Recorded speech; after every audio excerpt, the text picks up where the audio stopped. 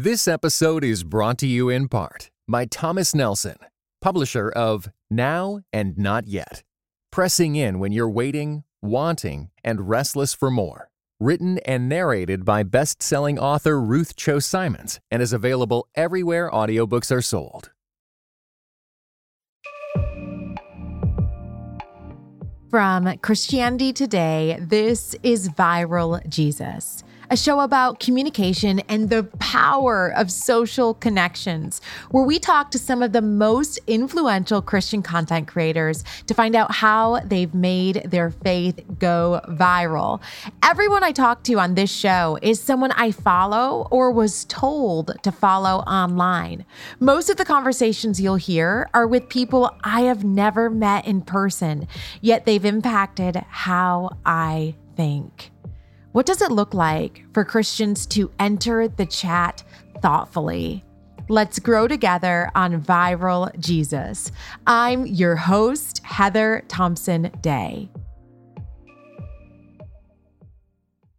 This is our last show of 2022, and I am so proud of how we have grown and the conversations we have had over the past 5 months. If you are at all in the Christmas spirit and wanting to give me a gift this Christmas, I will let you do that. I would love for you to go through the past several episodes of season 3 and pick just one that you think may encourage a friend. I've taught courses in persuasion, and one thing people often don't realize is that the most persuasive relationships in each of our lives is not necessarily me as a podcast host or whoever your favorite author or whoever your favorite speaker is. It's actually you. So communication theory says our friends and families deeply impact us, and that the most persuasive thing we will ever experience is relationship. And so truly the best gift you could give our Viral Jesus community this Christmas is to help us expand it.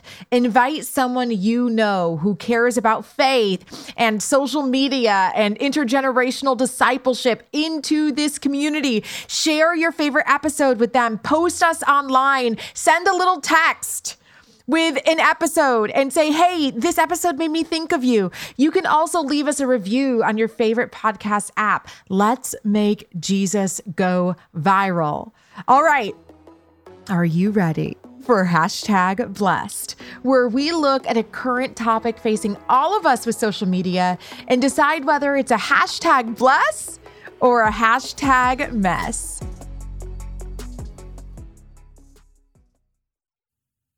I saw an article in the Washington Post titled, "The Crisis of Student Mental Health is Much Vaster Than We Realized." And I want to share with you a quote from that article. It says this: "The CDC found 45% of high school students were so persistently sad or hopeless in 2021, they were unable to engage in regular activities. Almost 1 in 5 seriously considered suicide.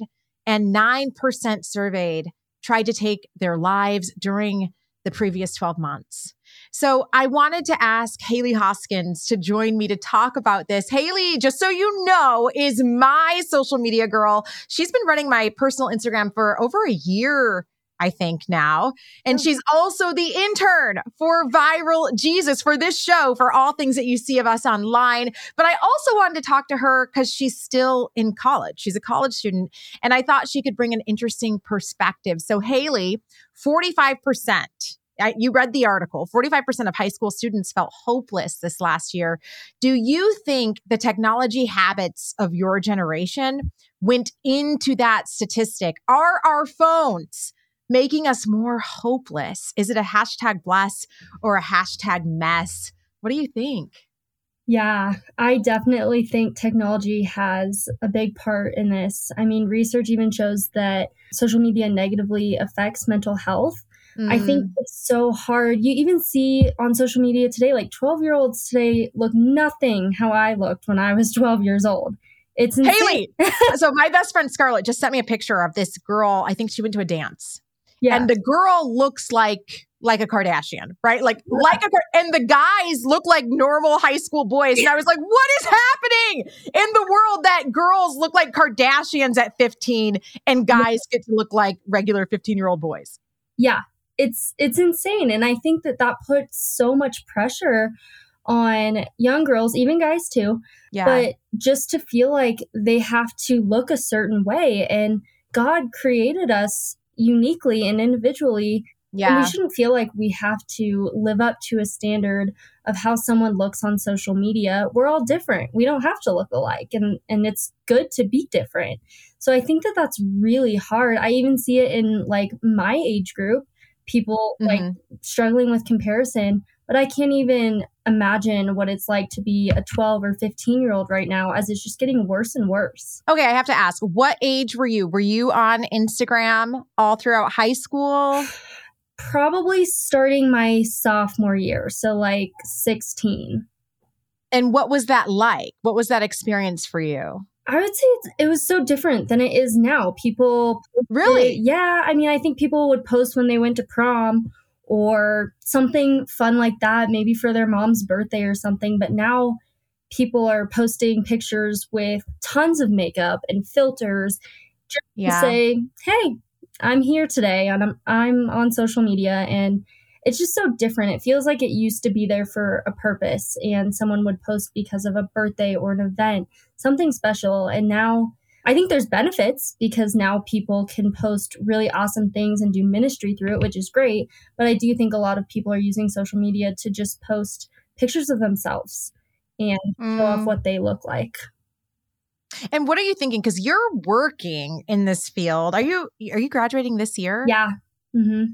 Okay, you're graduating this year, hopefully going to go on. If any job people are listening right now, Haley is going to be looking for full-time employment very soon. She is fantastic with social media. Seriously, I really mean that. You're awesome. You want to work in this field. What are some of the things that perhaps worries you about making this a full, like your actual job and also this intersection between my job and my personal life? Yeah, that's a great question. I think something that worries me is getting too caught up in social media, but I think I have a good balance right now as of like, okay, it's time to be done with this. Okay. I don't use social media a lot in my personal life because I have different clients that I do social media. Right. And so I'm already on it a lot. And I don't feel like I said earlier, it's not great for your mental health. It actually has negative effects on mental health. And so I don't tend to go on it as much as maybe I used to. So I think that is something that's really important, is having a balance between like how often you're on it and setting boundaries of like, okay, I'm going to go on for 15 minutes and do this right now, but then I'm going to be done for a little bit and taking that break. I think boundaries, I think that's the key. So what do you guys think? Studies are showing high schoolers are 45%. That statistic was so shocking to me, of high schoolers last year felt hopeless. I'm wondering, are our phones making us feel more hopeless? Is it a hashtag bless or a hashtag mess? You decide. If you want to respond to our hashtag blessed segment today, if you have your thoughts on this topic, we would love to hear from you. Just type into your search bar, whether on Instagram or Twitter, type in @ViralJesusPod, and then just put a hashtag blessed on the end of whatever your comment is, and we will see it. We would love to enter the chat with you.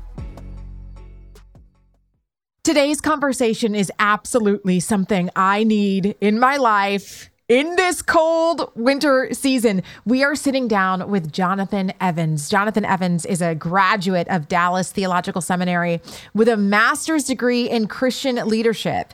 Jonathan Evans is a mentor, author, speaker, and former NFL fullback who serves as the chaplain of the Dallas Cowboys and co-chaplain of the Dallas Mavericks. His new book is called Fighting Your Battles. So, Jonathan, I always start these interviews by searching through the person I'm going to talk to's online profile. So I've been going through your social media, and I want to read a post that you put on Instagram. It's actually a quote from your book, and I just want you to walk us through what made you write this. So the quote says this: "Your victory starts with the battle." Talk to me about what you want people to know who are in the middle of a battle right now? Yeah, absolutely. My mom told me something that I'll never forget before she passed away in 2019. And she said, you got to keep going because your greatest ministry will come right out of your greatest misery.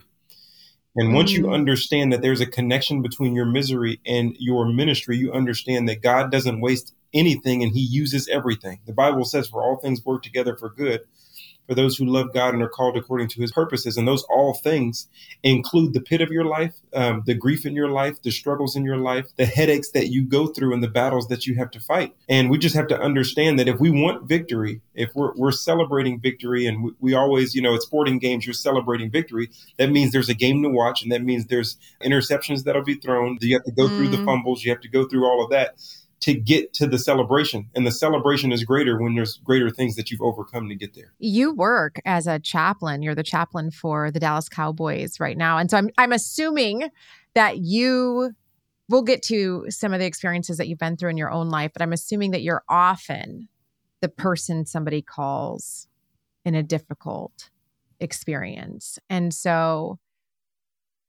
what does that look like? What does that conversation look like when somebody can't see the victory? Right? All they see is the dirt in their nails from the pit that they're in. What do you say in that moment? Well, yeah, I think it's important. First of all, it's just sympathy and empathy in that moment.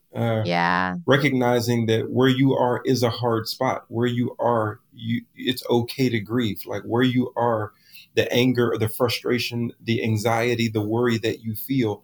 First of all, I understand. And so just talking about what they're going through and what they're dealing with, but I want their eyes to see further than the walls that are surrounding them. I want them to get to a place where they recognize the victory that we have been given in Jesus Christ. And so we have to get to the place where we're fighting from victory and not fighting for victory. And so it doesn't mean you're not fighting. It doesn't mean. Okay, wait. What does that look like? I love that. We're fighting from victory, not for victory. What does that look like? In other words, you get frustrated looking for something that you already have. I remember one time I was walking around the house looking for my phone and it rang in my back pocket.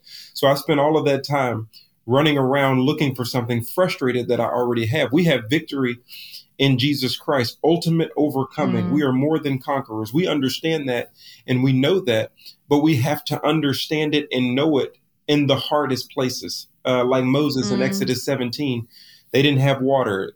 Amalek is coming to fight them, all of those different things. But God said, I have a promised land for you. God said, I'm taking you somewhere. So even though there's a Red Sea, even though there's days where you're hungry, even though there's battles that have to be fought, know that you're fighting with my plan of promise already in action on your behalf.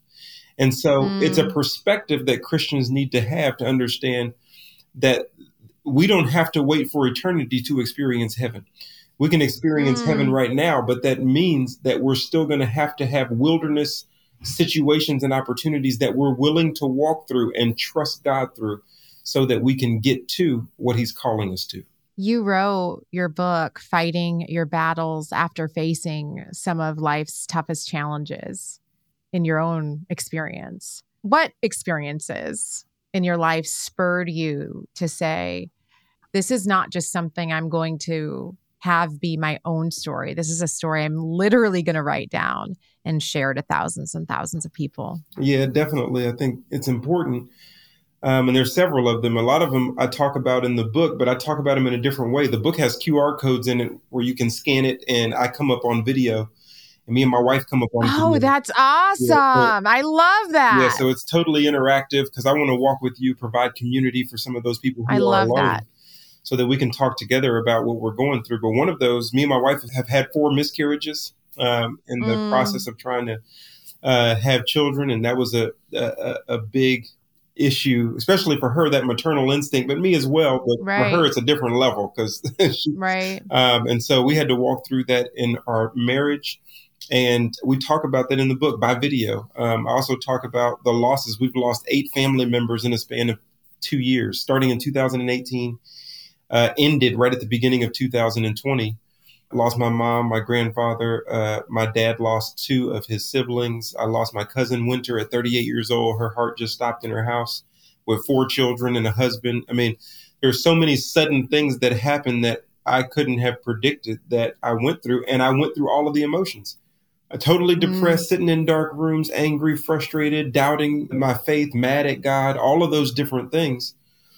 And then God let me know exactly what we were talking about. He said, even though you're going through this, you have to remember that you're going through it as a victor. So you have to remember not to live as a victim. And so a lot of people live as victim victors. They have the victory because of what Jesus has done, but they live as a victim because of what has happened.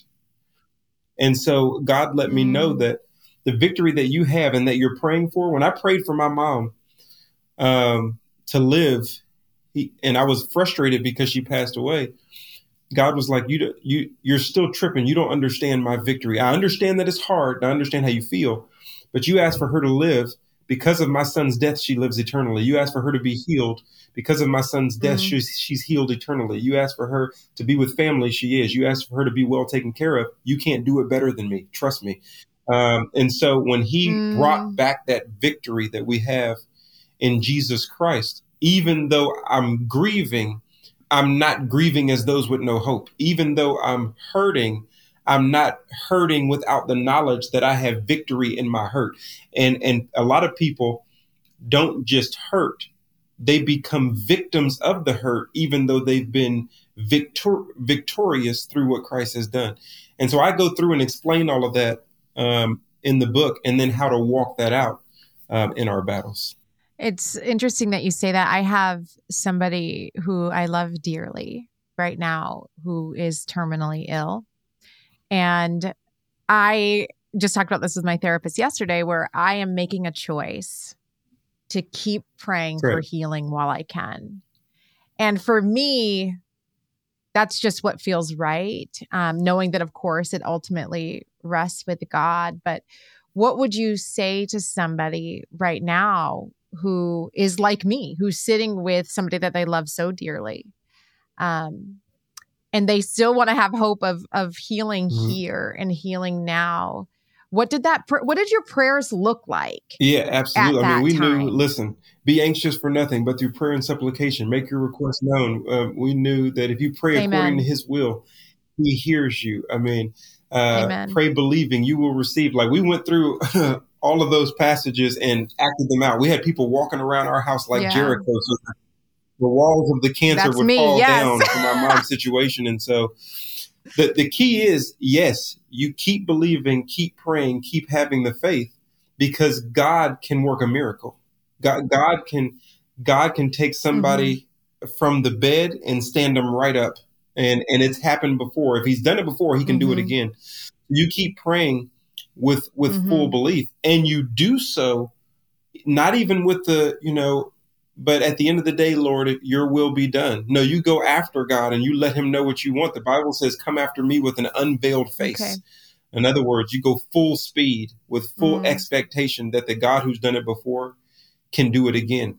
And that's what you do. You don't think about the other side. You know it's there, but you don't need to think about that. You think about the game that's being played currently. And you think about putting your best faith foot forward in what you feel like you're called to do. And that is, I'm praying for absolute healing. And that's what I did. Me and my family, we went hard. We had people playing all over the world, all over Dallas, walking around our house, like we just talked about, coming in, laying hands. We did all of that, and we did it scripturally based. And now that was the frustration, is when that didn't work. Because we put it all in there. Yeah. And expected God to do a miracle. Right. But God told me, you can't tell me how to get my glory. And it's better for me to resurrect her than resuscitate her. See, what you're asking for is resuscitation. What I gave her is eternal life. And so that is the victory side of it. Once you see that God has made his decision. But until he's made his decision, it's our job to go full speed. And because God even can change his mind. Moses prayed in the book of Exodus, and God, who was going to kill the people, and on the account of Moses, decided not to. And so God can change his mind within his character and still be totally righteous. And so it's our job not to try to think for God, but to pray to God. That's a word. Fighting for your battles is the subtitle of every Christian's playbook for victory over life's challenges, which is perfect, I think, for somebody like you, former NFL player, current chaplain of the Dallas Cowboys. You know a lot about the value of a winning playbook. So talk to me a little bit about how you see the Bible as a playbook for our lives. Well, yeah, definitely, it's totally sufficient, totally perfect for every area of our lives. And, as a football player, if you don't have a playbook, you don't know what to execute. And the defense does. See, the defense watches film on you all week. So you better be well versed on what your calling is based on your specific position on that team, because the defense is going to make so many moves and so many shifts, and they're going to do so many different things before the snap of that football, that if you're at all confused, okay, so the enemy knows your plays, he knows your tendencies. If you're at all confused, he's going to shoot through the gap and make it hard for you to have any progress in your life. And so a lot of people want to move forward, but they don't know the parameters that God has given for their life in order to be able to move forward and have that progress. And so the Bible is very important. And I think that one of the great ways to read it is by taking an external resource where someone has done the research for you in a particular area that you're struggling with, because the scripture references will be in that external resources based on the specific thing that you're dealing with, so that you're not just flipping open the Bible and saying, well, I think God wants me to read this because that's where it opened up to. You're actually doing it specifically based on a certain area of your life where you need God to speak to you. And I think if people learn how to study that way, they'll get specific answers in specific areas, so they know how to execute specifically when the defense comes. And so that's the advice I give a lot of times when it comes to the Bible and God's word. But the most important thing about God's word, not just the word itself, even though that's extremely important, that's the starting place, but it's wisdom. And the difference between knowledge and wisdom is the knowledge that goes into your head, does it move to your feet in the nuances of the circumstances that you face? There's a lot of people who know stuff that don't do stuff. Yeah. Yeah. They know it, but they're not able to do it. If that knowledge that you learn in the team meeting room doesn't translate to the field of play, you're still going to have a problem with the coach. And he'll bench you and he'll sit you down, and you'll have consequences, not because you didn't know, but because you didn't do. And so we have to get to the place where we do it. And when do we do it? We do it in a game. We do it when it's hard. We do it when people are trying to knock us down. We do it when situations are coming out of nowhere and people are flying around and balls are being thrown. See, we do it in the chaos is where you get biblically astute in your feet. This episode is brought to you in part by World Relief, an organization that partners with the local church to serve the most vulnerable. Around the world, increased conflict, the lingering effects of COVID-19, and disasters caused by our changing climate have left millions of people in desperate situations. Many are fleeing their homes and are facing starvation, persecution, and more. These overwhelming challenges cause many of us to wonder, can I make a difference? The answer is simple. Yes, you can. When you join The Path, World Relief's monthly giving community, you partner with World Relief in bringing hope and transformation to the millions experiencing vulnerability around the world. And when you partner with your monthly gift by September 30th, your first year of monthly gifts will be matched dollar for dollar up to $25,000. Double the impact of your giving and visit worldrelief.org/viraljesus today.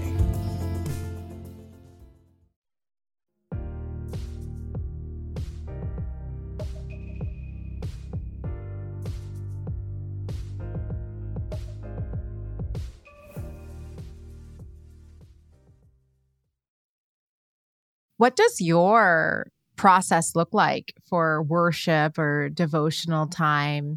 Do you read the Bible cover to cover? Do you just spend time in one book? Do you do it topical? What does your personal spiritual devotion time look like? Yeah, so one of the things that I got in the habit of, and then, it got a little bit too hot here in Texas, so I had to switch some things up, but I would get up before my family gets up, and I would take a walk around my block, quiet, and get that time of just serene and solitude, where I can open up the Word. And sometimes I would choose a book of the Bible that I just wanted to read. Some things would hit me, and so I'd read that particular chapter over in that book. And so I would just walk around the block and I'd say, let me just read 2 or 3 chapters in one particular book of the Bible that I can muse on this morning. And so every morning I would get up, and now that the weather's back nice, I'll get back up and do that again. Then the other thing is what we talked about were the external resources, where it's specific to a circumstance that you're going through, that someone can talk you through. It's like going to church almost, where you're getting preached to on a specific topic because the author has already done the work and they're handing it to you for you to learn and grow. And then the other thing that I think is important is teammates. It's called accountability. We like to play a team game as individuals, and you'll get beat up breaking the huddle with nobody there. And a lot of people want to keep to themselves and all that kind of thing. But Moses was smart enough to go to the mountain in Exodus 17 with Aaron and Hur to hold up his arms. Yes. Because holding the spiritual battle, holding the spiritual perspective in a battle is very hard to do. When your marriage is struggling and you're still trying to be spiritual and you're still trying to do it God's way, it becomes very difficult. When you have a wayward kid, it becomes very difficult to stay steady in your faith and not veer off to your feelings. And so it's important to have someone who's also knows the playbook, who's going the same direction, who can hold your hand and help you understand how to overcome these battles. And so those are the 3 areas I focus on. Talk to me about your work as a sports chaplain. What does that look like for you? How do you find the needs that you meet in that situation different perhaps from pastoring or your speaking? Yeah, no doubt about it. So it's basically like a team pastor. So I do players' Bible studies, coaches' Bible studies, chapel services, which is their church service because they play on Sundays. So on Saturday nights, they'll have chapel service. Sometimes I'll bring someone in to lead worship or my brother in to lead worship, and then I'll preach about a 20-minute message. So they have their church services. In the off season, I've married several of the players who are getting married. Unfortunately, we've even had a memorial service that I've had to perform for a family who lost one of the players. And so it's pretty comprehensive as a team pastor. I also do, in the past, before COVID, I went to all of the games, including the away games, and they would give me a room so that players could come and get personal counseling if they needed it. And so the way that you would think about a pastor is kind of the role that I play with the Dallas Cowboys. And what's interesting is I'm sure you already know this, but let me break this down just for our listeners, because were you in the NFL? Yes. And had an injury. And I'm sure at that time, was it even in your mind? You're just thinking, I want to be in the NFL. It's probably not even in your mind that you'll be pastoring the NFL and that those experiences would prepare you to do exactly what you're doing now. Talk to me a little bit about the devastation that probably came from your injury and all those dreams of what you think life is going to look like get changed. Oh, absolutely. I just wanted to be able to run out of the tunnel, experience the NFL, work so hard for it, put all my time and energy towards it. And I'm getting cut, traded, hurt, carted off the field. Basically, it was the lightest, darkest time because I was there, but being there was a lot of turmoil. And a lot of times you'll be praying for something and then God will let you have it. But when you get it, it doesn't sit in your hands the way you wanted it. And so I went through all of the changes you can think of that an NFL athlete went through. I went through for 5 years trying to just get settled. And, I even was trying to take care of my family. I was married. I had 1 child at the time, and trying to make ends meet when you're getting cut and you don't know when you're going to get called. And, my wife is pregnant. So it's just, I'm traveling all over the world. So it was a crazy time that I did not appreciate at the time. Right. But when I got hurt, I had an Achilles injury, tore my Achilles tendon. Ouch. And I heard God say loud and clear, I'm not going to continue to let you walk in this direction. You've been wrestling with me for a while, and now I'm going to change how you walk. So I limped into seminary. Reluctantly, didn't want to go, but I limped into seminary. And about 4 months into seminary, I got called to come back to the Cowboys. And I remember walking into the locker room and everybody being like, Jonathan, you're back.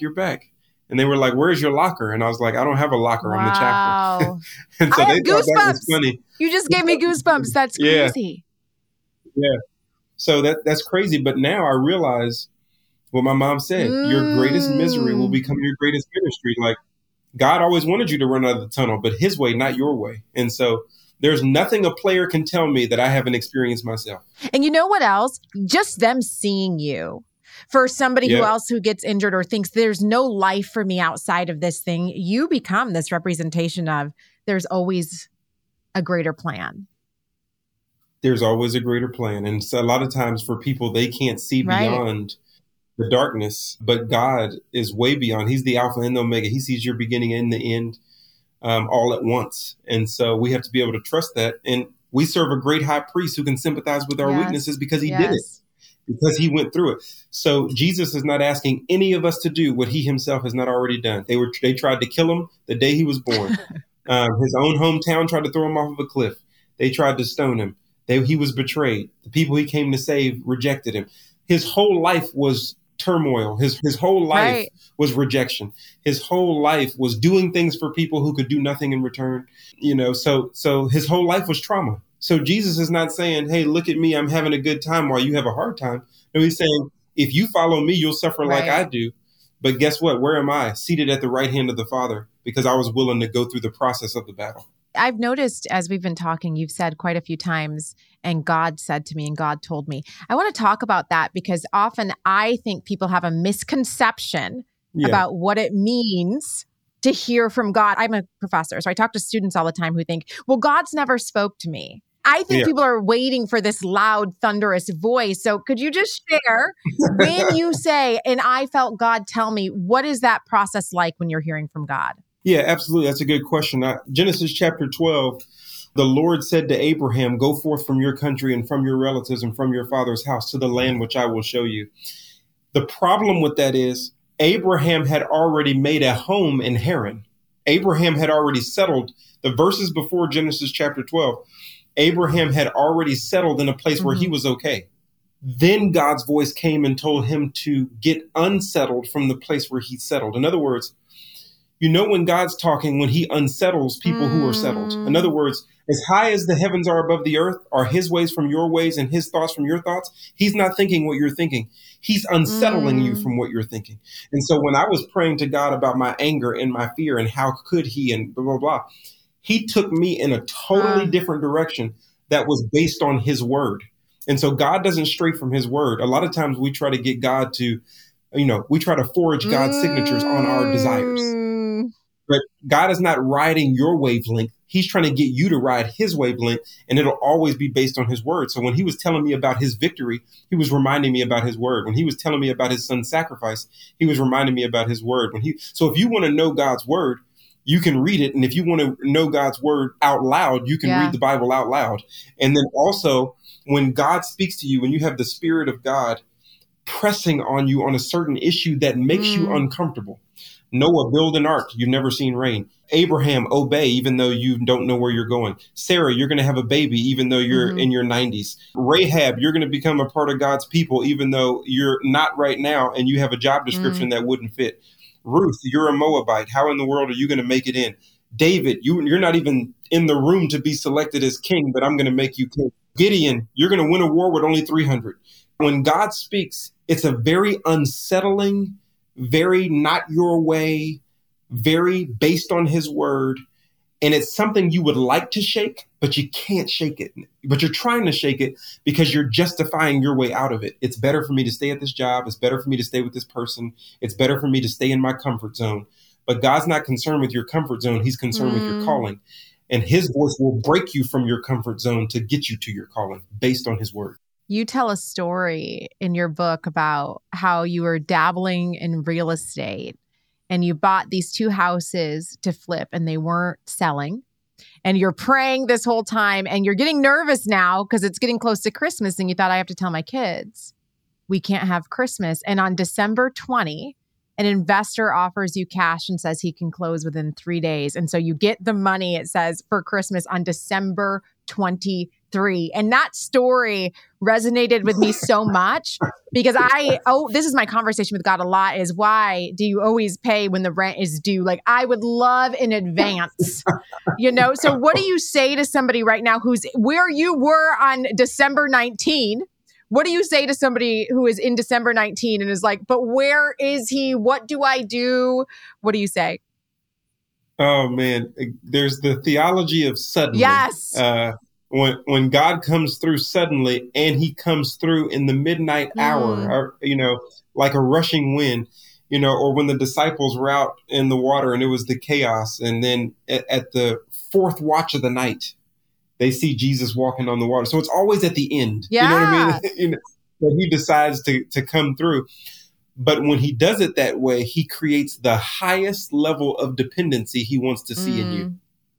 The advance will not give you dependency. See, in human life, it's about being independent. I grew up in my parents' house, but they're going to kick me out. I'm raising you to be independent. I'm an independent woman. I'm an independent man. I can do it on my own. So people find value and virtue in being independent.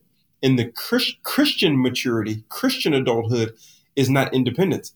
It's dependence. Yeah. It's the other thing. In the middle of your battle, are you a steward or are you an owner? Are you dependent or are you going to do it yourself? When you're going through your struggles and your issues, are you dependent or are you going to do it yourself? You haven't prayed actually until the rent was due and you couldn't pay it. That's the only time God hears from us, is a lot of times when the tire goes flat and when something goes off. So we learn dependency through him seeming like he's not around until the last second. But we also learn the victory through being able to experience him coming through at the last second. What do I mean? The next time I go through a battle, I remember what he did the time before. The anxiety is different. The worry is different. The depression is different, because I know the God who did it yesterday can do it today. And so it creates another level of, my children will often say, I'm not worried. Daddy can pick it up. I'm not worried. Daddy will be here. I wasn't thinking about it because daddy's got it. He'll make it. And then when they talk about money, daddy, you can pay for it, which they're wrong most of the time about that. Daddy, you can do it. Daddy, you got money. In their minds, they just think they've had me around long enough to feel secure that even if there's a problem, I can call daddy and he'll handle it.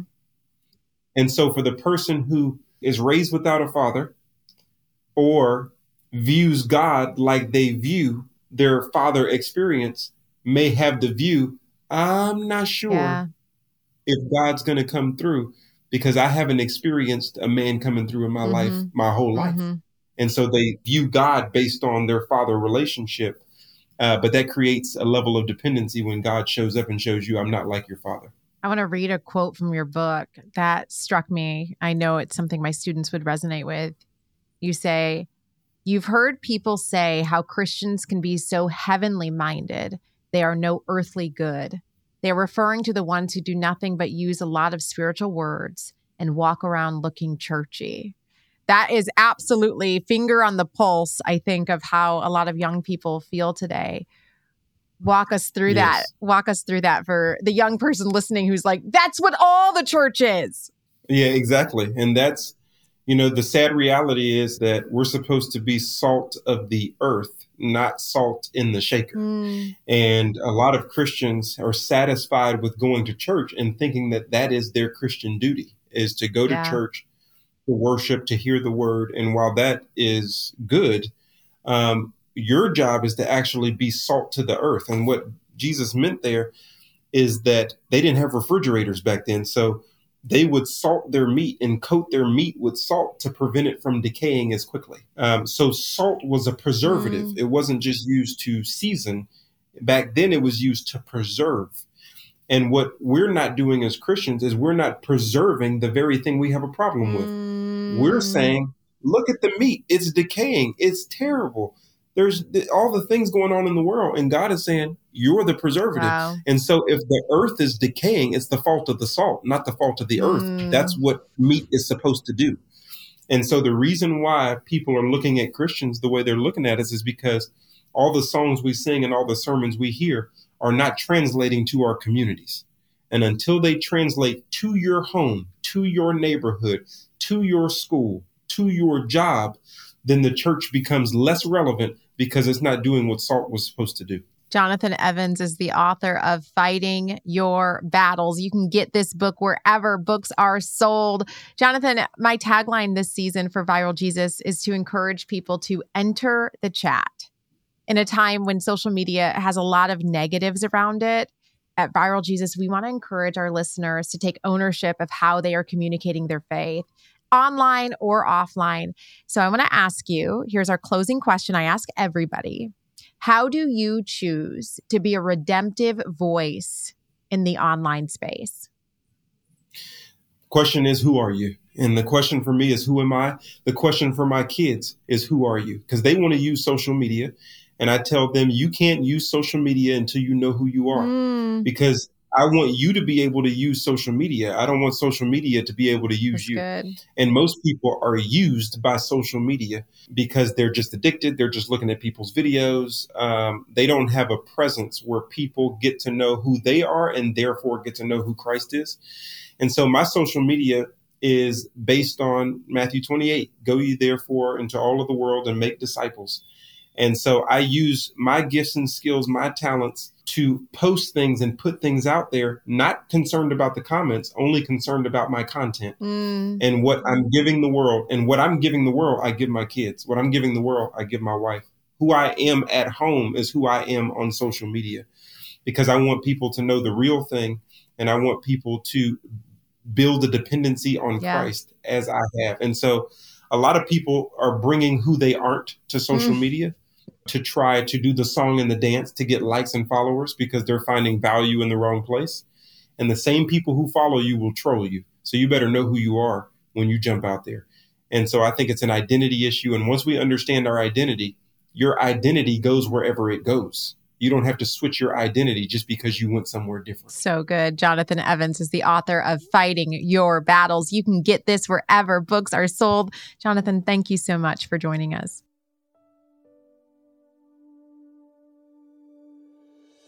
So what can we learn from our conversation with Jonathan Evans? Number one, if God has said, I am taking you somewhere, you are fighting with God's plan of promise already on your behalf. Wilderness situations are a part of the Christian experience. We fight, though, from a place of victory.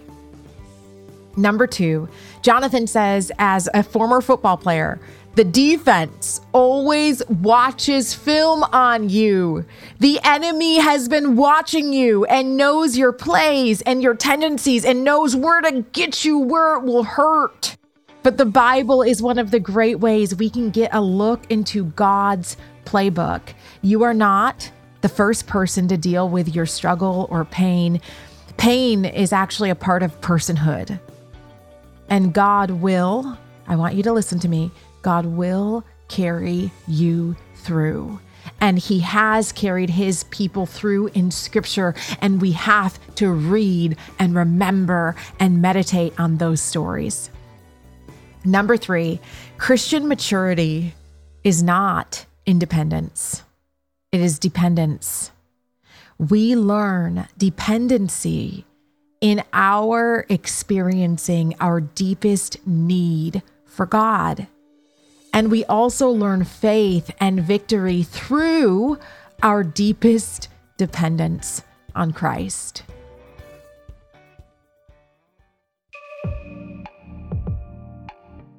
Viral Jesus was brought to you by Christianity Today. I've been your host and creator, Heather Thompson Day, producer and audio engineer, Lauren Joseph, and executive producer, Ed Gilbreth.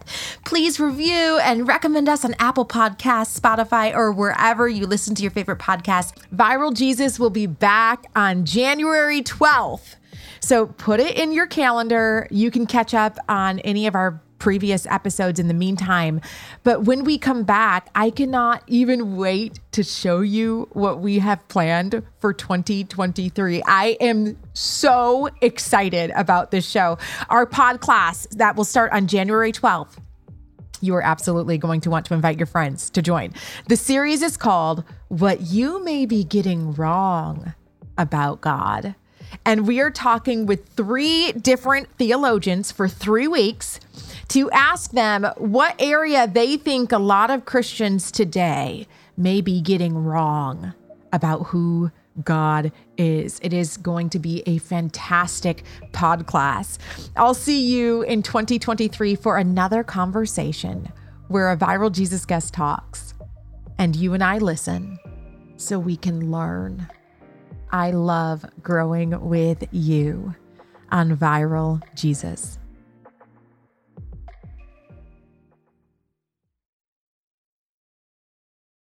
This episode was brought to you in part by the Table Podcast at Dallas Theological Seminary.